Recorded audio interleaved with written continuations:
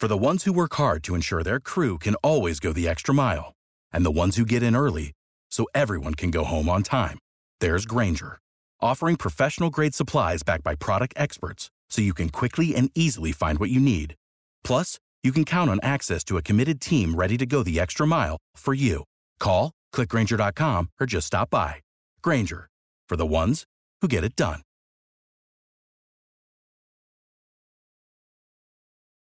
Every team, every topic, everywhere. This is Believe.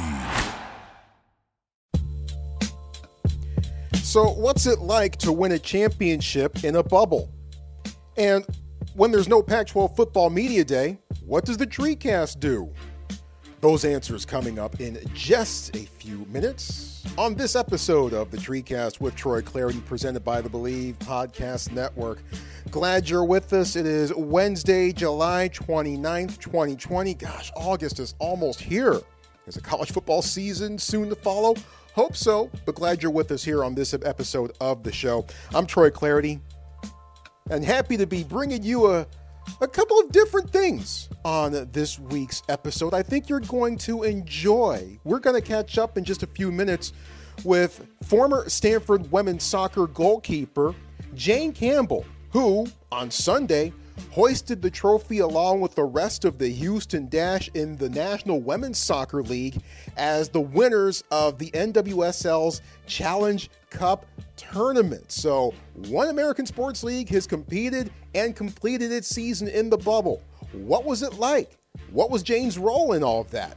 And what are some of her best memories of being on the farm? Looking forward to chatting with Jane Campbell about that in just a few minutes.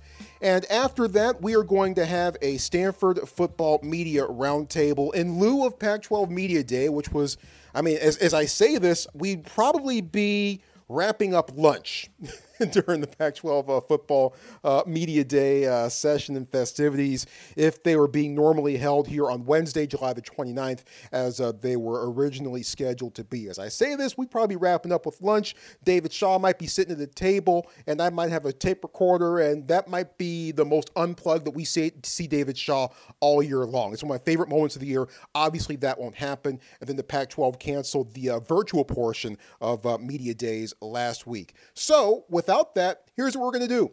We're going to have a Stanford football media roundtable with two guys who cover the Cardinal better than anybody else. Jacob Rayburn from CardinalSportsReport.com and Rivals.com, and RJ Abadia from TheBootleg.com and 24/7 Sports. Looking forward to getting everyone's thoughts on what we know, what we think we know, and what we hope for Stanford football ahead. Couple of ground rules, of course. Follow me on Twitter at Troy Clardy. Last name is Clardy, at Troy Clardy. You've got thoughts on anything we cover, reaction to the show, anything we talk about, or even some things we might not even talk about. You got thoughts on content? I'm all ears. Hashtag TreeCast. Hashtag TreeCast is the best way to ensure that I see your thoughts on anything that you've got on Stanford Athletics and beyond. Don't forget to rate and review the show and subscribe to the show no matter how you listen to the program, via Google Play, Apple Podcasts, Spotify, Stitcher. I think Alexa has the hookup. iHeartRadio also syndicates this show as well. And of course, don't forget Believe.com, BLEAV.com. You can also go back in the vault and see previous episodes of the show from that way. We've had some good interviews with Senator Cory Booker, David Shaw, Jared Haas, Mark Madsen, Brevin Knight, Pat Forty from Sports Illustrated earlier this month, and looking forward to the interviews that we've got coming up later on the show. All right, let's dive right into it. Here we go. We always begin the program by giving you 3 things you need to know around Stanford Athletics. So that means we start off with number 1. And I hate that we have to do this each week, but here we are. It is what it is, and these are the times that we're living in. Stanford Daily reporting that as of July 24th, 11 Stanford football players have tested positive for COVID-19.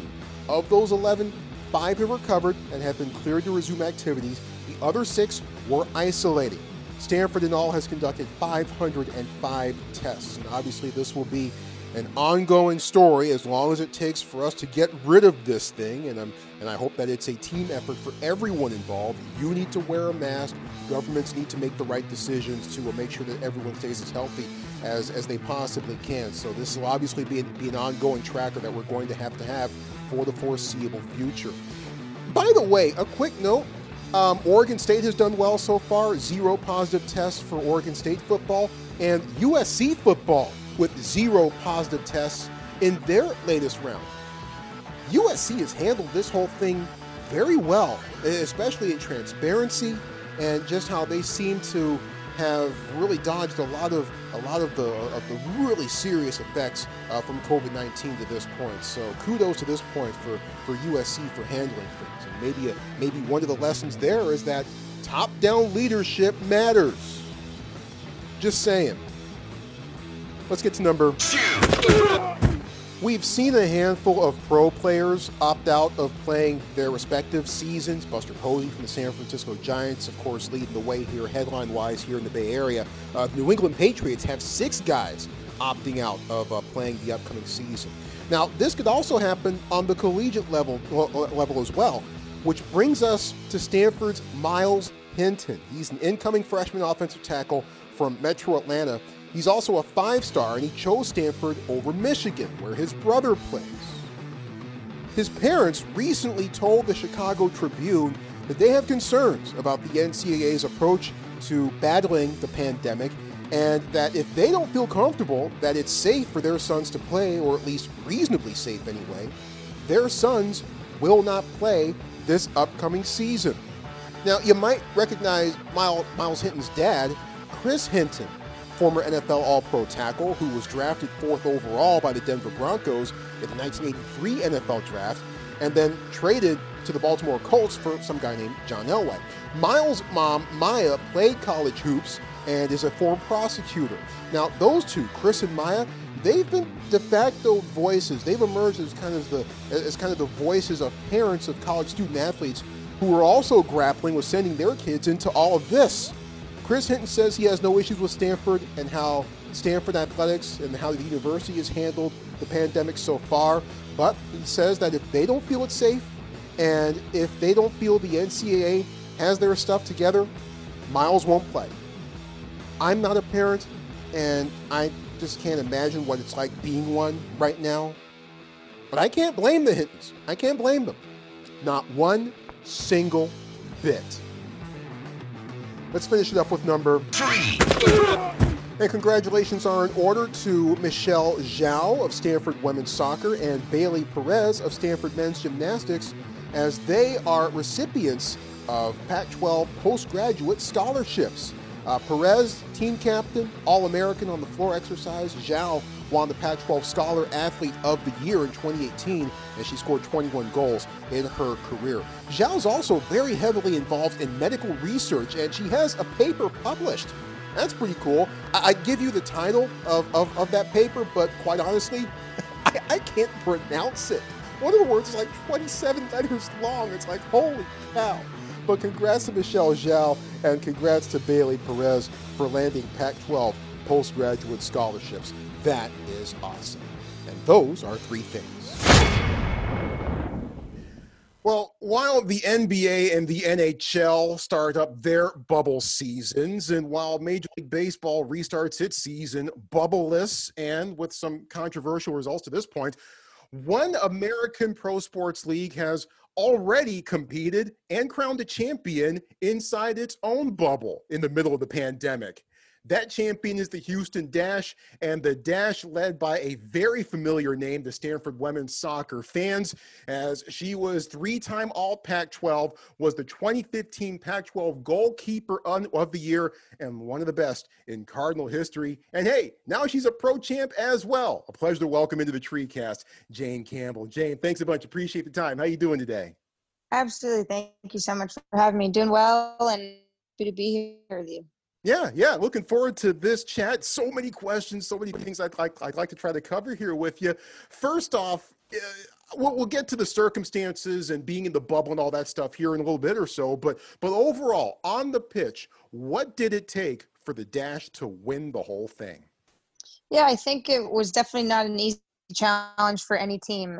We all had to, in our own respective markets, had to go through all the phase training when it came to individual training, and then phasing into small group training, and then phasing into team training. And then I think we had about maybe 5 or 8 days of team training before we left for the bubble. So it was quite interesting. It wasn't easy, but I have to give, all the credit to, one, the players for being so disciplined and being safe and healthy while we were in market. And then obviously give credit to James and our staff for being so, strict with us about how we wanted to play and make sure that our game plan was always crystal clear each and every game, whether it was in group stages or elimination. So really it was a bunch of puzzle pieces came together, and thankfully all the puzzle pieces fit.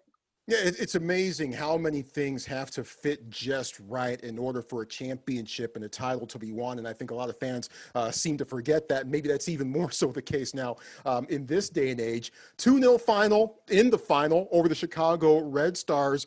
You started all 7 games of the tournament, 4 clean sheets along the way. What went right for you throughout the whole tournament?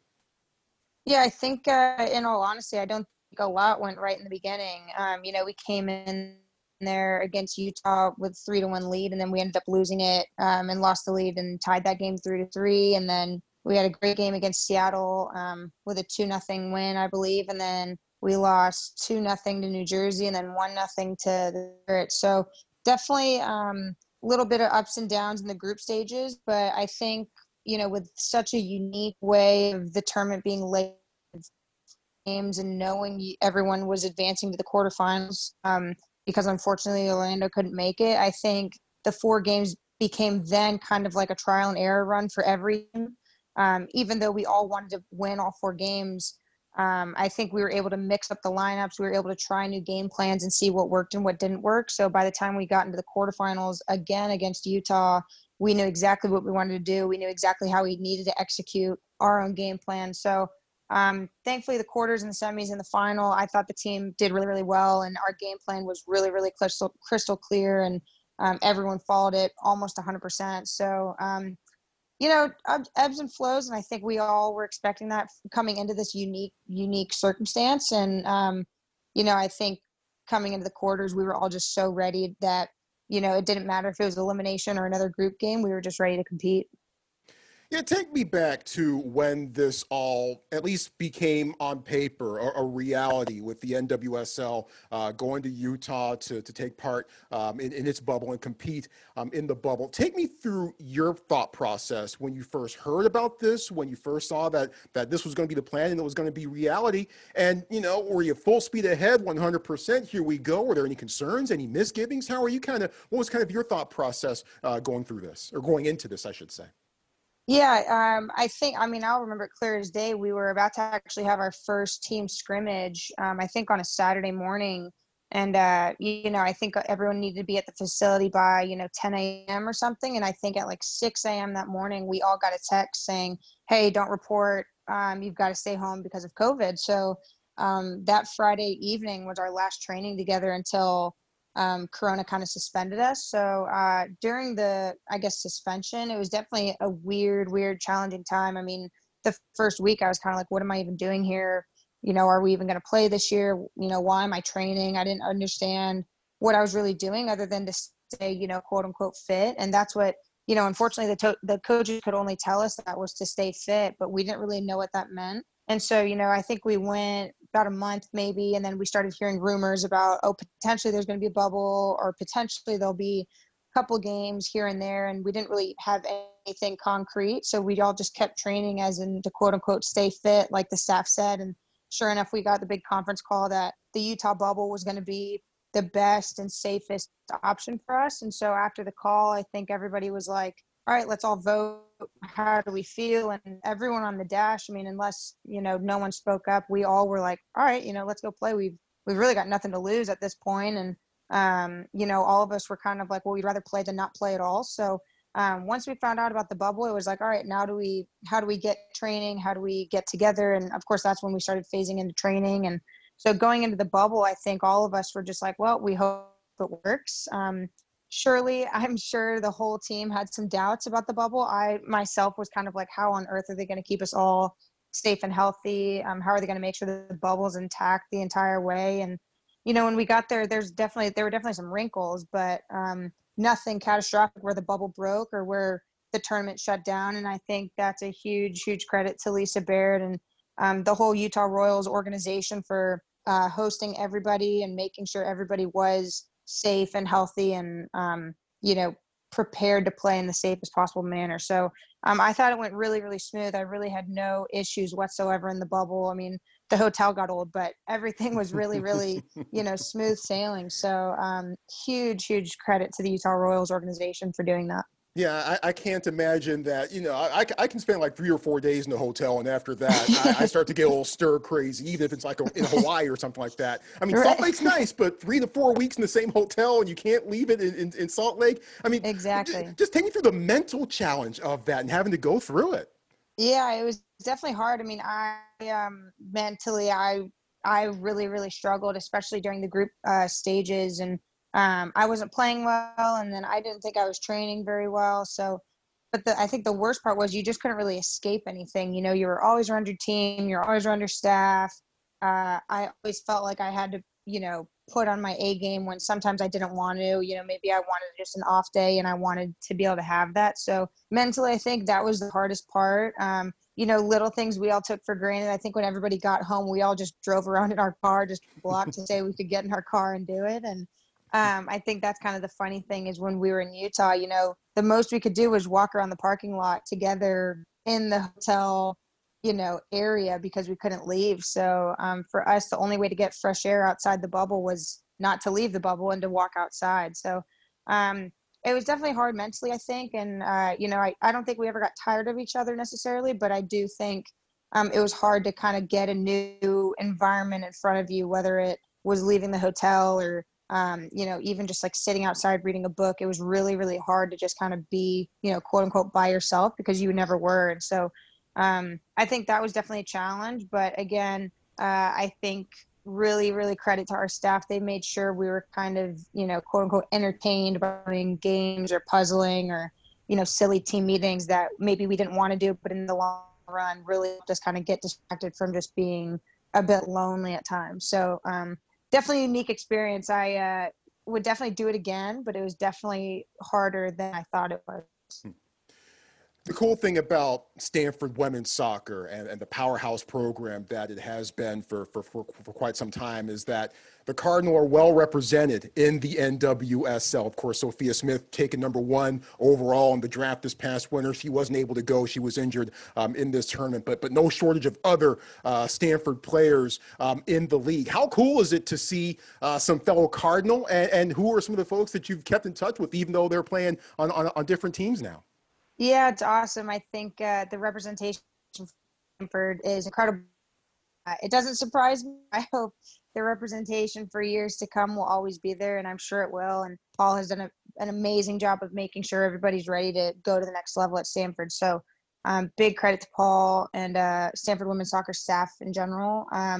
Definitely kept in touch with Lola Bonta. She plays for Utah right now, and I was actually roommates with her my freshman preseason. So she kind of taught me the ropes of Stanford women's soccer and, showed me all what college life is like. So I'm still keep in touch with her here and there. Andy Sullivan on Washington Spirit, her and I are great friends.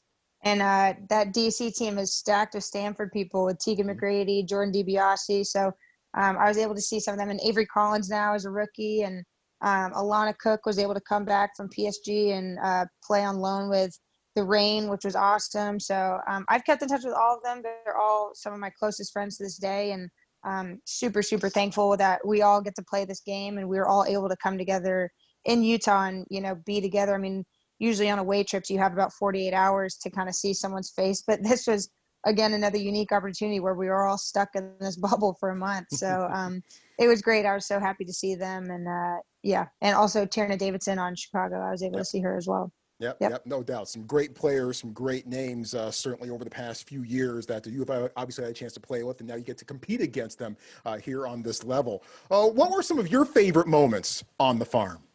Oh gosh, on the farm back in the day, I have to say, going to the Final Four my sophomore year after I think beating Florida in the Elite Eight, that was a great game, and that was a penalty shootout. So that was a great moment. Obviously, winning a Pac-12 championship there, we've won a few of them. So um, obviously, I'm missing the biggest one of them all is winning a national championship. But after I graduated, the team after me ended up winning one. And I actually was on campus for that. So it was really cool to at least see it from my own eyes as a fan and see that. And every time Hideki and Marg and Paul have helped me train, that's probably, you know, the best moment, I think, because they'll always hold me to the highest standard. And whether I was at Stanford or I'm coming back as alumni, they do their very best to help me in any way they can. So I'm very fortunate for them. Yeah, I love dealing with Paul Ratcliffe calling women's soccer games for the Pac-12 Network. It seems like a really cool, really chill dude, but he also knows which buttons to push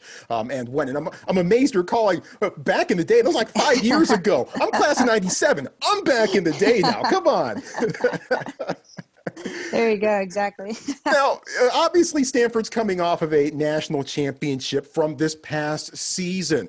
You got to take me through your experience of watching the Cardinal beat North Carolina in the College Cup final last December, and especially take me through the penalty kick sequence as you watched it. What were some things that popped out at you throughout that entire match, and especially in that penalty kick sequence?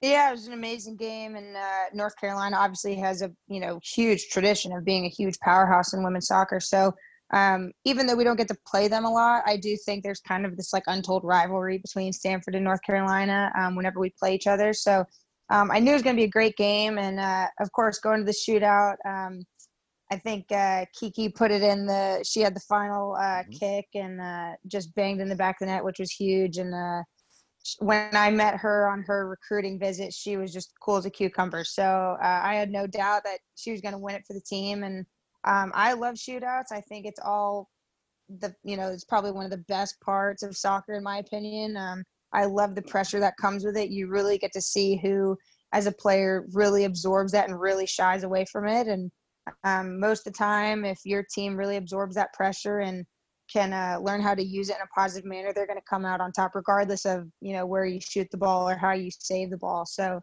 it was awesome to see Stanford thrive in that moment. And obviously, of course, I'm sure Paul didn't want it to go to PKs, but we got to make sure he's on his toes at some point. So I thought it was a great tournament, great game, and very well played by UNC and Stanford, and obviously go Stanford. So super pumped we won.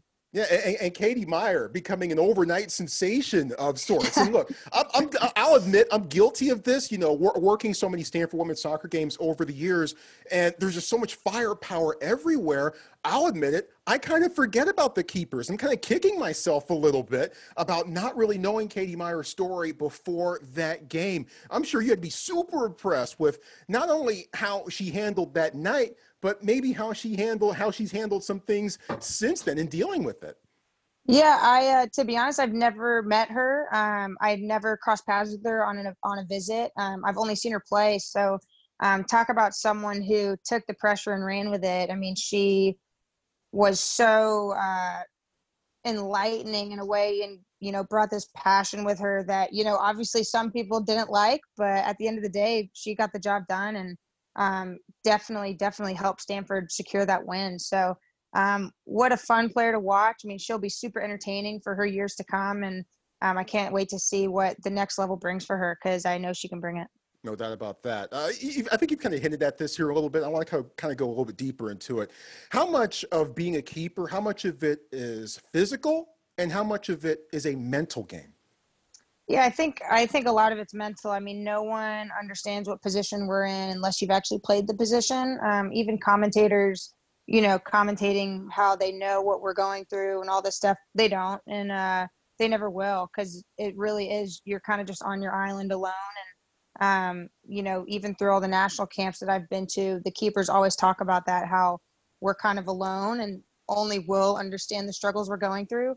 I was watching the MLS tournament last night, and one of the keepers made a really, really poor mistake and drew a PK, and the commentators were just, going in on him. And I was just like, it happens, right? Awful mistake, awful awful situation where he drew PK, but they ended up winning. It was the Portland Timbers. They ended up winning in the PK shootout anyway, so he kind of redeemed himself. But it's interesting hearing the commentators talk about his mistakes and his thought process when they didn't know. They don't know. They never will. So I do definitely think it's a huge mental side, and I think at Stanford, Hideki helped me so much with the mental side of my game and making sure I was comfortable and just confident in what I was doing in training. That way it relayed onto the field. And, we're all going to make mistakes, but the interesting part about our position is if we make a mistake, usually it leads to a goal, whereas field players, they can make all sorts of mistakes. And most of the time we're pretty much okay. So I think that's what I love about the position. I love the pressure that comes with it. And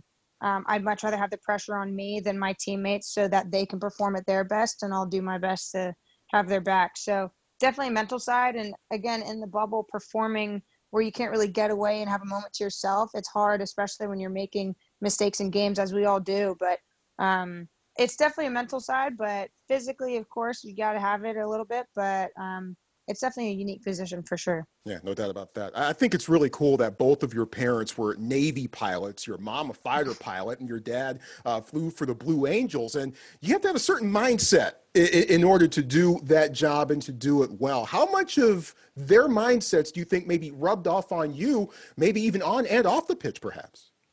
Yeah, I always kind of laughed to myself when they talked to me about performance because, their jobs was kind of like life or death, where mine is just letting the ball go in the back of the net and I'll still be able to live to tell the tale. So, yeah, it does make me chuckle a little bit, but they've definitely helped me so much on the mental side of things. And, especially with my dad talking about the Blue Angels, he kind of relates that to national camps. And, it's kind of like the most elite level you can get to in any realm. So, whenever I go into camp, he always tells me a story about how him and his team, dealt through adversity or, had a game plan and executed it or didn't execute it, and how they talk about debrief and how communication is of utmost importance at any level. So for me, and being a leader with the Dash, I think my communication through the players and through the staff as well has really helped a lot. And I think it really showed this tournament how we all kind of stuck together and we all were on the same page when it came to executing a game plan. And even though it wasn't perfect, it didn't need to be because we got the job done. So hoisted the trophy at the very end. Couple last things here for you. Can you describe how special this title is for you, given what your team had to go through, given the Dash's struggles in making the playoffs as a franchise in the past, in the previous years, and given how hard Houston has been hit? It's been one of the hotbeds for COVID-19 throughout the course of this pandemic, being here stateside. Can you describe how special winning this title is when you consider all of those variables as well?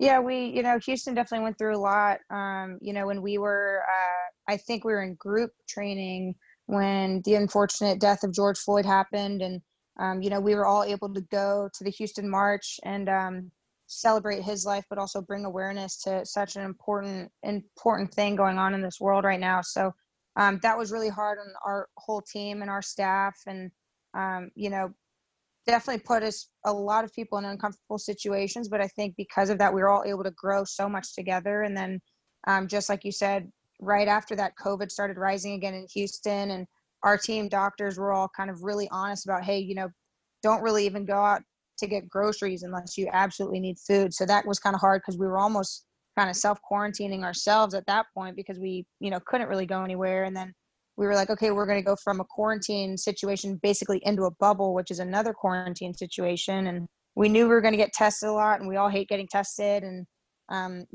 going into the bubble, I think we were all like, oh, okay, great. Houston's the cases will go down, everything will kind of settle, and we'll come back to a, whole new city. But unfortunately, the cases started to rise again and again. And, we started hearing really bad things on the news that the hospitals were overflowing, and our team doctors stayed in Houston, so we all know where they work, and we've all been in there to, get physicals and get x-rays. And so for us to hear from them from afar that, they were really struggling, I think for us, it just meant so much more than just us 24 players. There was so much more to play for. I mean, we played for George Floyd, we played for the Houston hospitals and all the Texas hospitals for that matter. And the fact that the Dash organization for the longest period was never really a winning culture, for us to say this year coming in with a brand new team, James's second year having, a really crystal clear game plan. I think for him, we really wanted to show him that we meant what we were talking about and that we really did want to perform well at this tournament. And even though, it was 7 games compared to the 24 we usually have in regular season, because it was so unique, I think it was so challenging, and it was very similar to a longer season because of all those challenges. So for us, it just meant the world. And, we really mean it when we say, it was much bigger than us 24 players. It really was for all the city of Houston and everybody really struggling here to hopefully bring them some sort of hope and happiness during this tough time. As we wrap this up, you got the celebration of the championship coming up on Thursday, I believe, as you'll have a chance to celebrate with some fans, obviously with social distancing and all those different factors as well. So maybe not quite the full-on parade, but hey, you still got the trophy. You're celebrating with the fans. I'm sure that'll be pretty special. After that, what's next for Jane Campbell? Yeah, the parade will be great. And like you said, I think everybody will be, I think in their cars, they'll be able to drive by. Right. So they'll be able to wave from afar. And Yep. That'll be great. I think hopefully we'll have some good weather. It's been raining here the last few days. But it'll be great to see the fans from afar and be able to at least show them the trophy from afar and, give them something to cheer about. But after that, I'm going to go see my parents in Atlanta for a little bit and just say hi to them and, come on back. I think we've got to be back in market at the end of August. And we're waiting to hear from the league if, maybe we'll have some more exhibition games or maybe a couple of round robin little, exhibition round robins between the league, or maybe we'll scrimmage, a boys club team. But we're kind of waiting to hear. But I know we'll be training at some point, maybe in September. And after that, it's hitting the ground running again, knock on wood. A U.S. camp will come calling and I can go into camp again. And but just staying ready and seeing what the future holds. It's very unknown because of COVID, and that's okay. It's not like we haven't done this before. So definitely a waiting game, but just training and just trying to stay fit. Well, best of luck, best of health, and congratulations once again on hoisting the big trophy for the Houston Dash at a time and in a city where I'm sure it's very, very necessary. One of the all-time best in Stanford women's soccer history and already making big moves in the NWSL. She's a champ, folks. She's Jane Campbell. Jane, thanks a bunch. Appreciate the time. I hope to chat with you again soon. I don't know what took so long. I know. I'm more than happy to talk to you whenever, and thank you so much for having me on. Yeah, you bet. That was neat. I hope you enjoyed that chat with Jane Campbell as much as I did, and kudos to her, and kudos to the Houston Dash. I mean, look, that organization has struggled since its time in the NWSL, and for them to put it together like that, and especially considering what's going on in Houston right now, Jane talked about that. That's remarkable. That's remarkable, and certainly an inspiring story in this day and age. And look, you're seeing what's happening with the bubbles, NBA and the NHL, with no positive tests recently. The MLS rather has done quite well too. Major League Baseball, are the Miami Marlins going to be able to field a team here by the end of the week? And look, the NWSL had its own little hiccup at the start. It wasn't 100% smooth, their bubble situation, as they went off to Utah, and an entire team had to stay behind the Orlando Pride with numerous players for that team testing positive just a few hours before they were supposed to get on the plane and head out to Salt Lake and participate in the tournament. So Orlando had to stay home. So certainly not 100% smooth, but given how things could have gone, and given how you're seeing things go with some of the leagues that are foregoing bubbles to this point, NWSL really, once they got in competition for the most part, things could not have gone much more smoothly. Now, tough for the athletes. You heard Jane talk about some of the, not just some of the physical challenges, but the mental hurdles that just being in that bubble placed in front of her and the rest of the team and the rest of the league as well. But great to catch up with Jane. And look, I've been doing Pac-12 women's soccer play-by-play for the Pac-12 networks for the past 5 years, and I haven't really talked about Stanford Keepers that much, at least not certainly during games.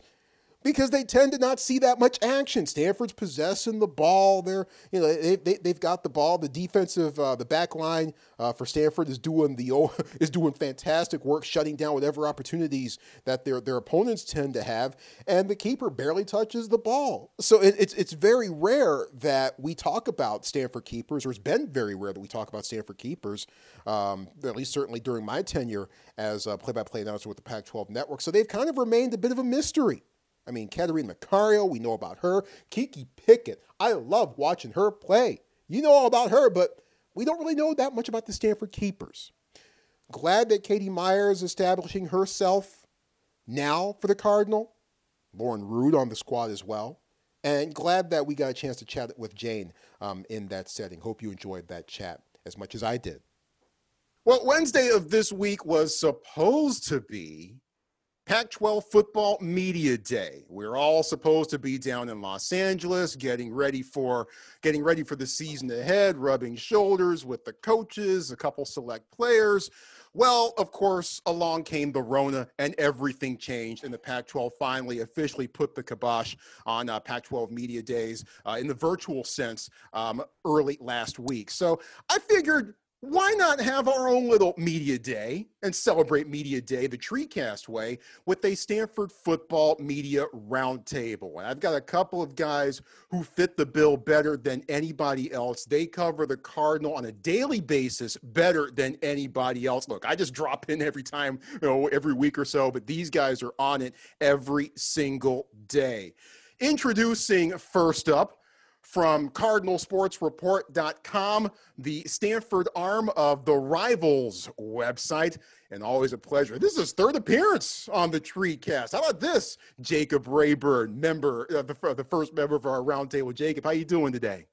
I'm doing well. 3-time guest, 2-time surprise guest. I would have thought after the first time you just dropped me, Troy. No, you pass the first test and you keep passing all the tests and checking all the boxes as we go along. Jacob Rayburn, part of our roundtable, and of course the one and only from thebootleg.com, the Stanford arm of 24/7 Sports, RJ Abadia in the house. RJ, how you doing, man? I'm great. I just want to thank you for enticing me into what I'm sure is a contractually violating appearance, and let's just enjoy it. Contracts. I mean, come on. There are no rules these days. We're just doing our own thing, right? We just do whatever we want. Not in the world of Rona, no. All right, let's start here. And if I'm not sure, maybe you guys mirror how my voyage has been throughout the past 4.5 months or so now, with just my confidence level in things being pulled off and things starting on time and things finishing on time. Probably at my highest confidence point personally around mid-May. And then everything started to going to heck with all the spikes that we started to see around the country, especially in mid-June, and things just have not gotten much better since that point on. RJ, let me start with you. Given how things seem to be trending right now, unfortunately, some of the headlines that we've seen with Major League Baseball, some of the things, the positive news that we've seen with some bubble scenarios with Major League Soccer, the NWSL, NBA and NHL seem to be off to good starts as of right now anyway. How are you feeling, RJ, about things right now? I think I probably have had less fluctuation than what you described over the course of all of this. I think my standing answer has been, I am extremely confident that both college and the NFL are going to get to game one. I'm also extremely confident that neither one of them is going to come anywhere near completing a season. And I think that's been the way for the duration of the shutdown. And I think to a large extent, whether it's the high school, the college, or the NFL level, I think there's just been a lot of can kicking. I think that's essentially what the Pac-12 has done, maybe wisely, maybe not wisely, but I think that's essentially what's going on. I think that's what college football is doing right now, to the point where now it's can kicking to next week or 3 days from now or 2 weeks from now, or as long as we can wait. But yeah, I mean, that's basically where I'm coming out. I haven't seen any of these leagues or any of these sports tie their decisions to concrete data and facts that would suggest that proceeding and having seasons and practices is certainly what they can and should be doing. So, I'll believe it when I see it, I guess. Yeah. And the Pac-12 supposedly going to potentially announce things on Friday as far as how they expect to approach their fall sports schedule. Not just football. Football obviously drives the bus, but all the other fall sports as well. Jacob, how are you feeling about things right now? Very similarly to how RJ just described it. I absolutely agree that the economics are going to make it so that we have game one. We have game one for everybody. We're going to try and, kind of damn the torpedoes approach, where whether or not the facts actually back up that we should be doing it, I think it's going to happen where we at least try, both in college level and NFL. Everyone seems to just kind of be operating on kind of the hope that something outside of their control changes to make what they want to do possible. And I think that the idea of having a spring season is really the only thing that's kind of made sense to me, because if you're really going to try to play a delaying game to see what can change, I don't see what the Band-Aids are really going to accomplish. I think you have to really push it back and hope that does something. Yeah, it's interesting because, you want football. RJ, you want football too. I want football as well. We all, if you're listening to this podcast and listening to and checking out this show, chances are pretty good that you want to see football. But I'm sure that we all also want the health and the safety, not just for the student athletes, but, it's more than the student athletes. It's everyone involved, the coaches, the staff members, the folks who actually have to show up all the stadiums, be with the team in practice. We also want the health and safety there for everyone involved. But those two things, at least as of right now anyway, seem to be kind of completely at odds with each other. Jacob, I'll start with you here. Are you guys having sometimes that same kind of trouble kind of reconciling both of those things here as we've gone along here? A little bit, but I would say that for the most part, my thinking has been it's either safe to play football and to watch football in person, or it's not. Everyone trying to come up with little scenarios of only 20% of the stadium, or, only conference games, as if we all play regionally still. And these attempts at doing political cover, which aren't really addressing the safety issues just so we can play football, has been kind of uncomfortable to watch.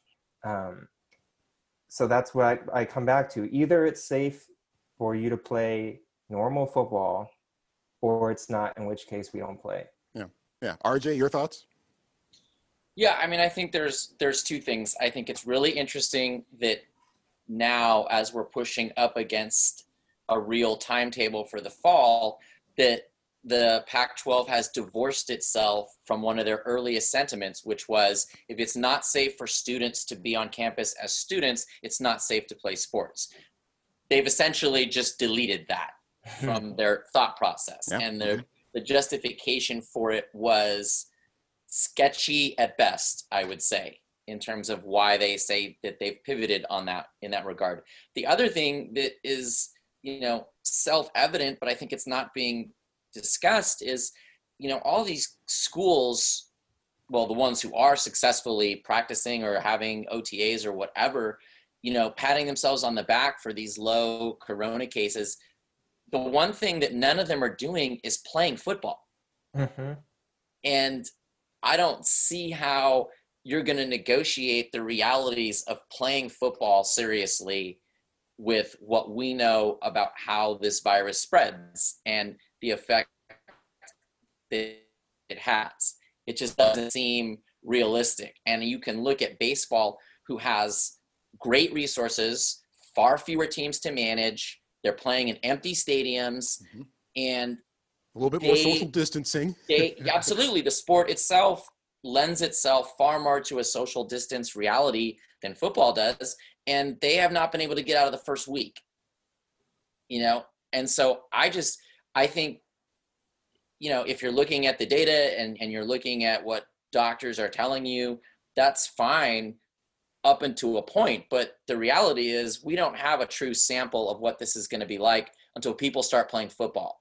And I don't think that playing football that there's any evidence to suggest that that's going to keep things at an equilibrium or better, right? It's not going to improve corona cases when tens of thousands of people start playing football.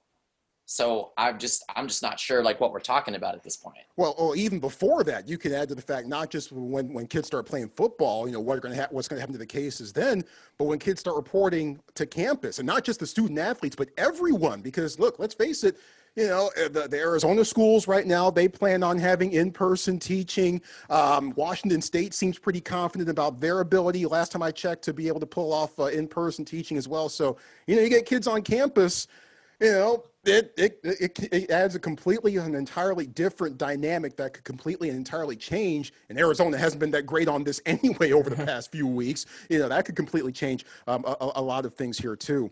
Let's talk about Stanford and switch gears here a little bit. Stanford specifically, as it tries to get back to where the program has been over the course of the past decade, and what a decade it has been. And, I was disappointed. I'm sure y'all were too. And I was disappointed that Stanford wasn't able to make it to a bowl last year. But overall, I was like, look, you know what? I'm fine with it. With all the injuries and maybe with everything else, this was a good chance for the program to maybe step back a little bit and get it fresh. I'll ask both of you guys this, but I want to start with Jacob here. Besides staying healthy, if you were David Shaw, besides staying healthy, what would have been at the top number one on your list of things to do this past off season? What would have been number one?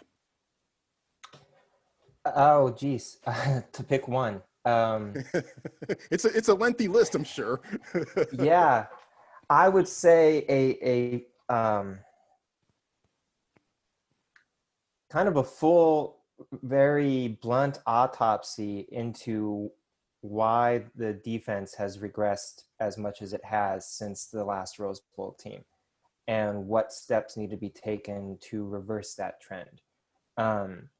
They recruit on paper. They recruit better on offense than they do on defense, and that gap's actually been widening. And also, it's just apparent in the stats. Everything from what you can read on Pro Football Focus, if you put stock into them, to just the basic numbers, the defense needs to be turned around. So I would have expected my number one to be is what's happening and how do we stop it. RJ, your thoughts? Yeah, I mean, it depends on how micro you want to get. I mean, as far as a singular act, I'm pretty sure Jacob and anyone who read me for the past 6 months would probably know the number one thing I wanted Stanford to do that they failed to do. And we're not going to get into that totally, but I would kind of agree with Jacob, but I would just expand it to kind of an evaluation of recruiting as a whole. Mm-hmm. And the idea, and to a certain extent, there have been little hints that perhaps it's happened. I talked to Vita Pritchard, and he kind of was willing to acknowledge that certain things definitely needed to be reevaluated and looked at. But for me, to answer your question most directly, I would just say a truly honest self-assessment about how they recruit and an evaluation of the job that they've done would have been my number one, because I think Jacob and I both agree, and I think kind of everyone agrees, whether you want to fix the defense or the offense or the whatever, the number one thing you got to do is get yourself some talent. And I think Jacob's 100% right. The gap in recruiting in these classes on the sides of the ball is noticeable. Yeah, I was going to ask you guys about that because, look, you guys are way more into the recruiting side of things than I am, and I'm certainly grateful for it. RJ, what have the early returns on recruiting been so far in your estimation? Well, I mean, again, on the whole, it's not a pretty picture right now. If you talk about the fact that they've got 6 commitments in the 21 class, the best case scenario, if you look at the highest ranked offers that are still in any way plausibly still in play, still leaves them with anywhere from 8 to 10 spots that need to be filled. and you'd want them to be filled with quality players. I don't know that there are 8 to 10 elite guys after the 4 or 5 they're still trying to get that are out there. So you have to acknowledge, yes, there is a respectable ceiling left for this class, but realistically, I think you're being very optimistic if you're expecting that for them to hit their ceiling in terms of what's available in this class. I will say the biggest position need, in my opinion, was safety, and they've certainly addressed that in bulk. And I think that's important, and I think it's relevant, and it should be acknowledged. But overall, they've got work to do, and I think they've got not a lot of time to do it. Lance Anderson on line one for you there, RJ. And oh, by the way, Stanford's trying to do all this recruiting in the midst of a global pandemic. It's going to be interesting to see what Stanford and how they perform going forward here, Jacob. It's going to be interesting to see how they're able to come away with all this. Yeah, and I mean, I agree with a lot of what RJ had to say. And I would, as far as the effects of COVID, I know it's the opinion of some people at Stanford that really no one else has been hit harder by COVID in terms of making recruiting difficult. And I can certainly buy into that to a point, because the way Stanford's recruiting process under Shaw is set up leans heavily, and I cannot emphasize that word enough, on doing enough relationship building that you convince a kid to visit campus, and that's considered to be the big checkmate move of let him talk to professors, the current guys, see everything in person, and then the kid knows whether or not he's, the right fit. Oh, hey, look, here's Condoleezza Rice. Here she is, pretty involved in the program too. It's compared to the programs that spend a kind of nauseating amount of money to make their stuff really flashy on visits and everything, Stanford manages to put together really impressive visits, mostly just because of the people, the quality of the people on campus. Not having that obviously hurts a lot. And what it's done is it made the weakest part of their recruiting strategy have to take lead, which is long distance relationship building, which is the fact that they do not have the recruiting resources of everyone else. They do not have a staff that's built to be a bunch of recruiting fanatics, where you have staffs like Oregon, for example, where that is a main focus of why certain people get hired, is just that. That's not Stanford's model under Shaw. And when you're winning and going to Rose Bowls, and when you can have visits and everything like that, his model had really anywhere from just good to great results. Last few years, that model has really been tested. RJ, let me start with you on this. Is, whenever Stanford takes the football field, and we hope it's sooner rather than later and more responsibly rather than not, what are you looking forward to seeing most when Stanford retakes the field? Well, if it happens within the context of a 2020 season, I think the last dance for the last really kind of super elite class that Stanford had. Davis Mills at quarterback, Walker Little and Foster Sorrell bookending the offensive line, and more wide receiver talent than I think they have ever had in terms of quantity.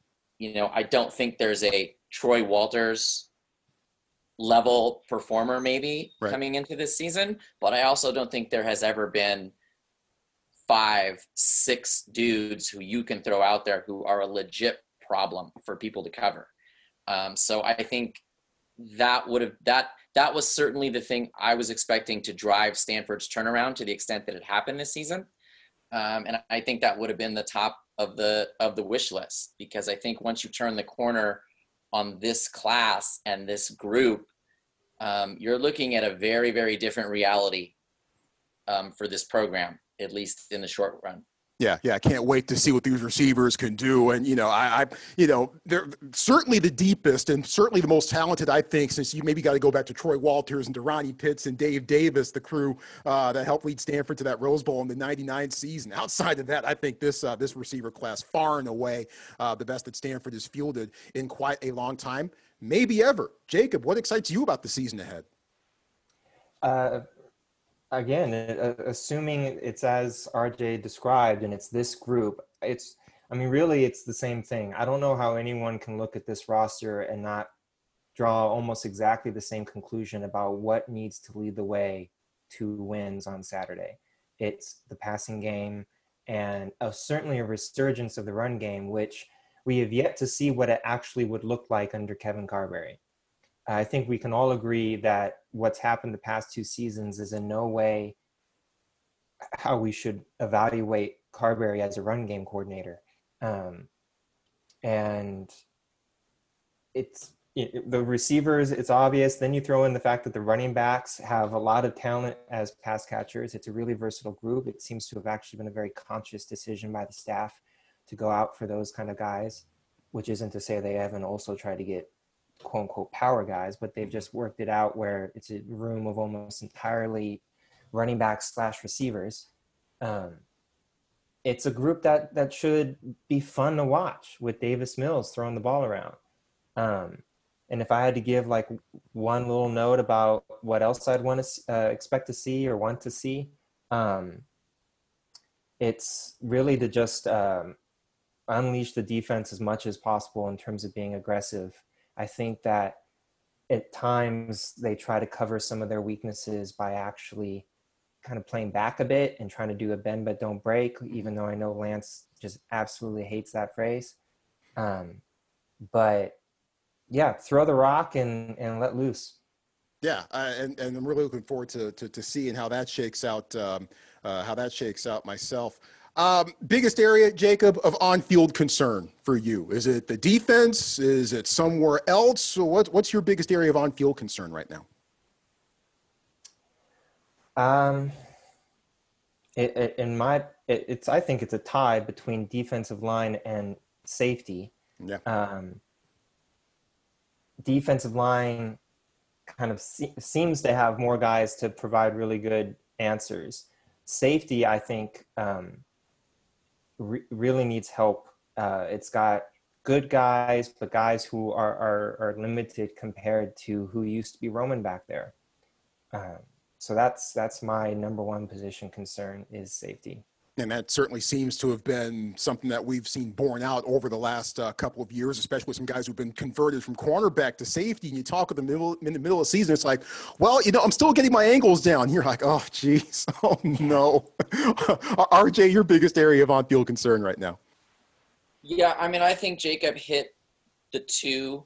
I'd say if I was forced for a tiebreaker, I would say defensive line, just because I feel like in principle, you're going to get farther with a dominant defensive line and a suspect secondary than you are with vice versa.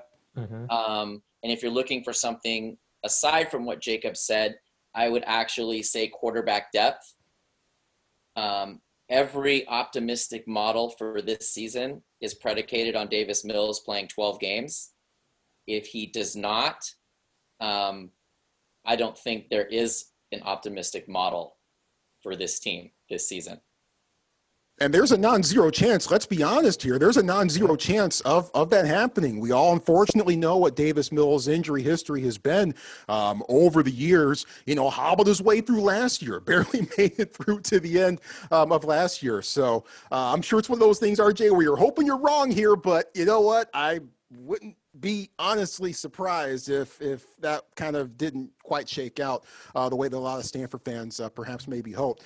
Kind of staying along those lines, and Jacob, I'll start with you here on this. I'm not ruling out Stanford perhaps contending in the Pac-12, maybe making a push for a conference championship, a division title. I'm not necessarily ruling it out. I don't think it's that large of a shot. Had Phil Steele on the show last week, and he said, hey, 20 to 25%. And I was like, whoa, okay. All right, cool, Phil. You do you. You run with it. How large of a chance, Jacob, are you giving Stanford as of right now to being a Pac-12 contender at this point? I don't know if I can match Phil with his optimism, but I mean, really, it's kind of what we've been talking about, where if they score enough touchdowns, which I know sounds dumb because that's kind of the point, but if the offense produces the way we expect, and it's because Davis Mills plays 12 games and they have what would be called a gunslinger's chance in almost every game that they're going to play. It's a brutal road schedule, and that's not helpful, but yeah, I give them a shot at going at the Pac-12 North. But not going 20-25% like Phil? I'll hit 15%. There you go. RJ, what do you think? Yeah, I mean, I think that's probably right. I mean, my attitude is all things being equal, with no knowledge of how it actually is going to play out. If Davis Mills plays 12 games, I expect him to win 8. You know, in a normal, if you run 100 simulations, I think most of those simulations come out with like 8 wins, give or take 1 or 2. The interesting thing is, again, what reality are we talking about? Because I think Jacob's point about this being the tough road year is absolutely relevant. But I would also argue, if no one's going to be in the stadiums, sure, that changes how you view the tough road year, right? So, so I don't know. I think, again, I think there's a ceiling that if things go right, like we said, they can win 8 games. I mean, for me, the larger point with last season and this season is I would actually argue against evaluating just those data points.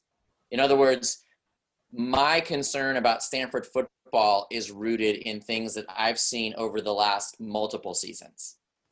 And so anyone who says, well, no, they went 4-8 and that's the reason I'm concerned, I would push back against that because of the injuries of last year and specifically. And I would also argue anyone who watches them this year, say, win 8 or 9 games and says, well, the program's fixed, we're good now, I would argue against that as well. It's really more about what they've been doing over the last 5 years that is kind of driving my expectations and the way I look at them. Yeah, it brings us back to, what was on David Shaw's offseason to-do list, maybe addressing some of the things and tightening up some of the things that needed to be evaluated and perhaps reevaluated to make sure that 2019 doesn't happen again for a long, long time. And by the way, fellas, if Stanford's playing 12 football games, I'm happy. In any way, shape, or form, because I'm not sure that we're going to get anything more than 6 or 7 at this point. So playing 12 games this year, I'm definitely cool with that.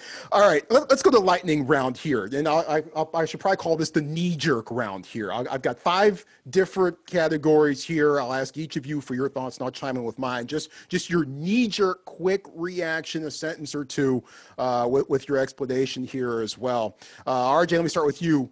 Your key offensive player. Davis Mills. I refer you to just the last 20 minutes of this conversation. Yeah, makes sense. Jacob? Walker Little. Yeah. You could argue he was the key offensive player last year too, especially based on how things went for the offensive line for the remainder of the year. And I'm kind of thinking along your lines there a little bit, Jacob. I'm going to go maybe a little bit out of left field. Drew Dahlman, a center who is kind of starting to get some of the press, kind of starting to get some of the notice outside the program that, look, you and I, and RJ was our eavesdropping as well. We all saw David Shaw's weekly press conferences about he was, being Drew Dahlman's number 1 hype man. You need the center in this scheme. You need to be strong up front. You need a center in particular. And if he doesn't go the whole way, I think that could certainly be a bad harbinger for Stanford going forward. All right. Key defensive player, Jacob. Thomas Booker. Okay. He needs to be what they hope he is because there aren't too many other options. RJ? I would agree, but just for variation, I'm going to throw in Ricky Miezan because I expect that position group by far to be the most improved on the defense this year, and I think he's a big part of that. Yeah, yep. hopeful improvement and hopeful better health for the inside linebackers as well. I'll go Dalen Wade-Perry. You need that guy in the middle to kind of shore things up there a little bit. You know, I mean, obviously Paulson Adebo in the secondary, he can do great things. Thomas Booker, I'm right there with you, RJ. I think he could potentially be poised for a big-time breakout season. But I'll go Dalen Wade Perry, a little bit off the grid there. Speaking of breakout seasons, RJ, who in your mind is potentially breakout season bound this year? It's a tough tiebreaker for me. It's two wide receivers, one of which I have a very, very personal bias because he attended the greatest high school of all time. Midwest City High School, Midwest City, Oklahoma? Not quite, a little to the west. But okay. I really like where Michael Wilson is coming to this year, but I have to say I also really like where Simi Fehoko is. And I think, you know, maybe a little unfair to expect Simi to hold on to that 24-yard per catch average, but I really think one, if not both of those guys, is going to do big things this year. Mike Gundy went to Midwest City High School. He's kind of taken our points down, I think, a little bit over the last few months, certainly. Jacob. Hairstyle. Yeah. Jacob, who's poised for a breakout season in your mind? Austin Jones. Very talented young man. I don't think he's going to really distance himself too much from Nathaniel Pete as a number one running back, but I think that's also because they really like Nate. But I think Austin's poised to be quite good. Yeah, we saw flashes.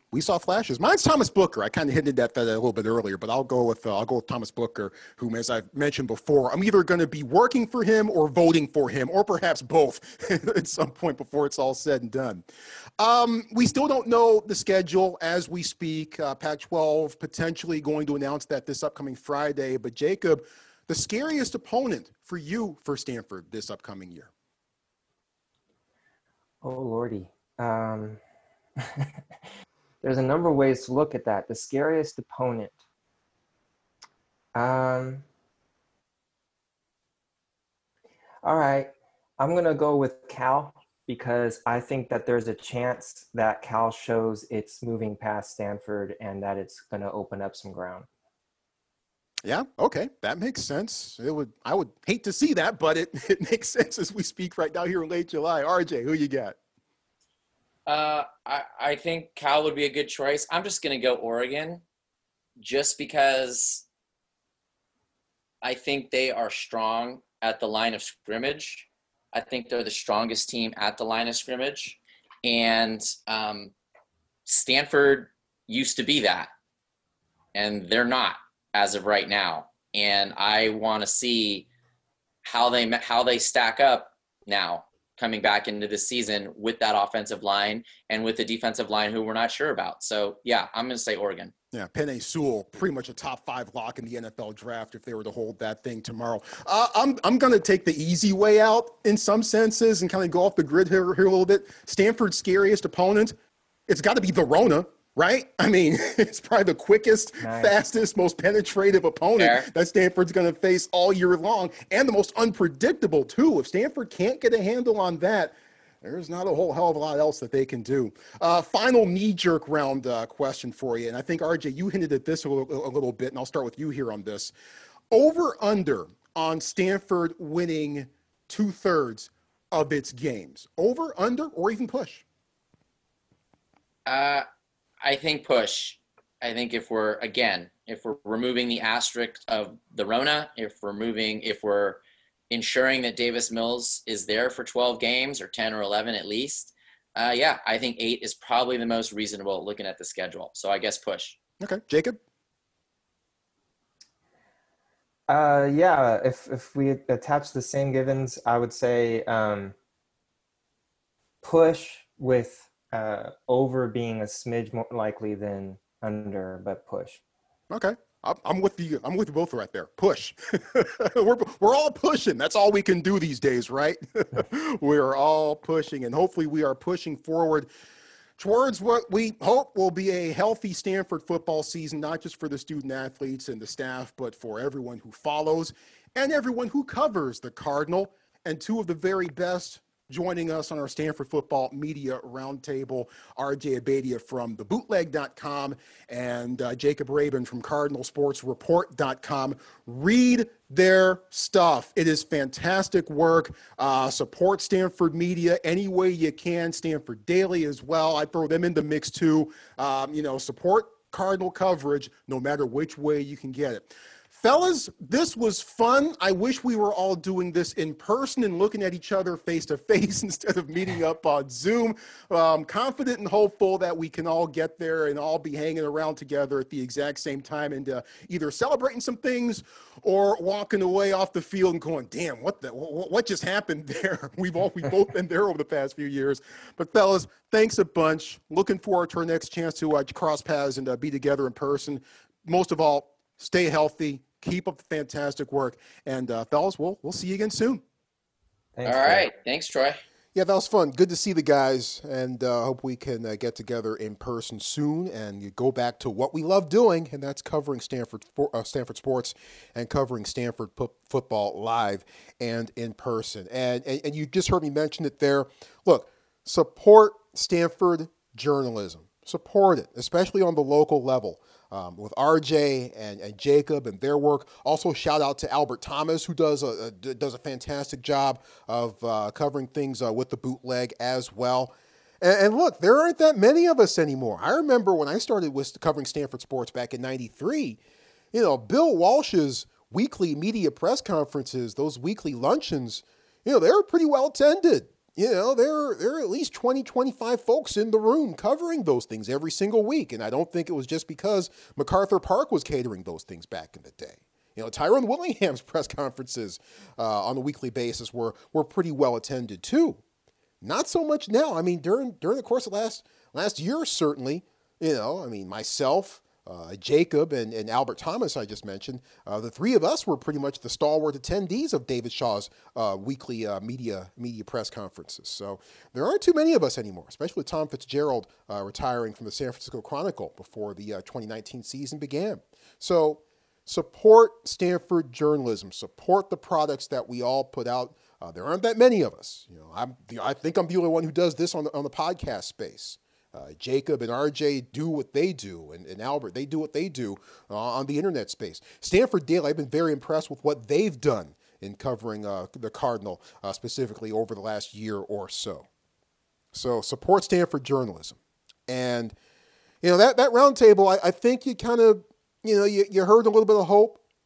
You heard a little bit of optimism.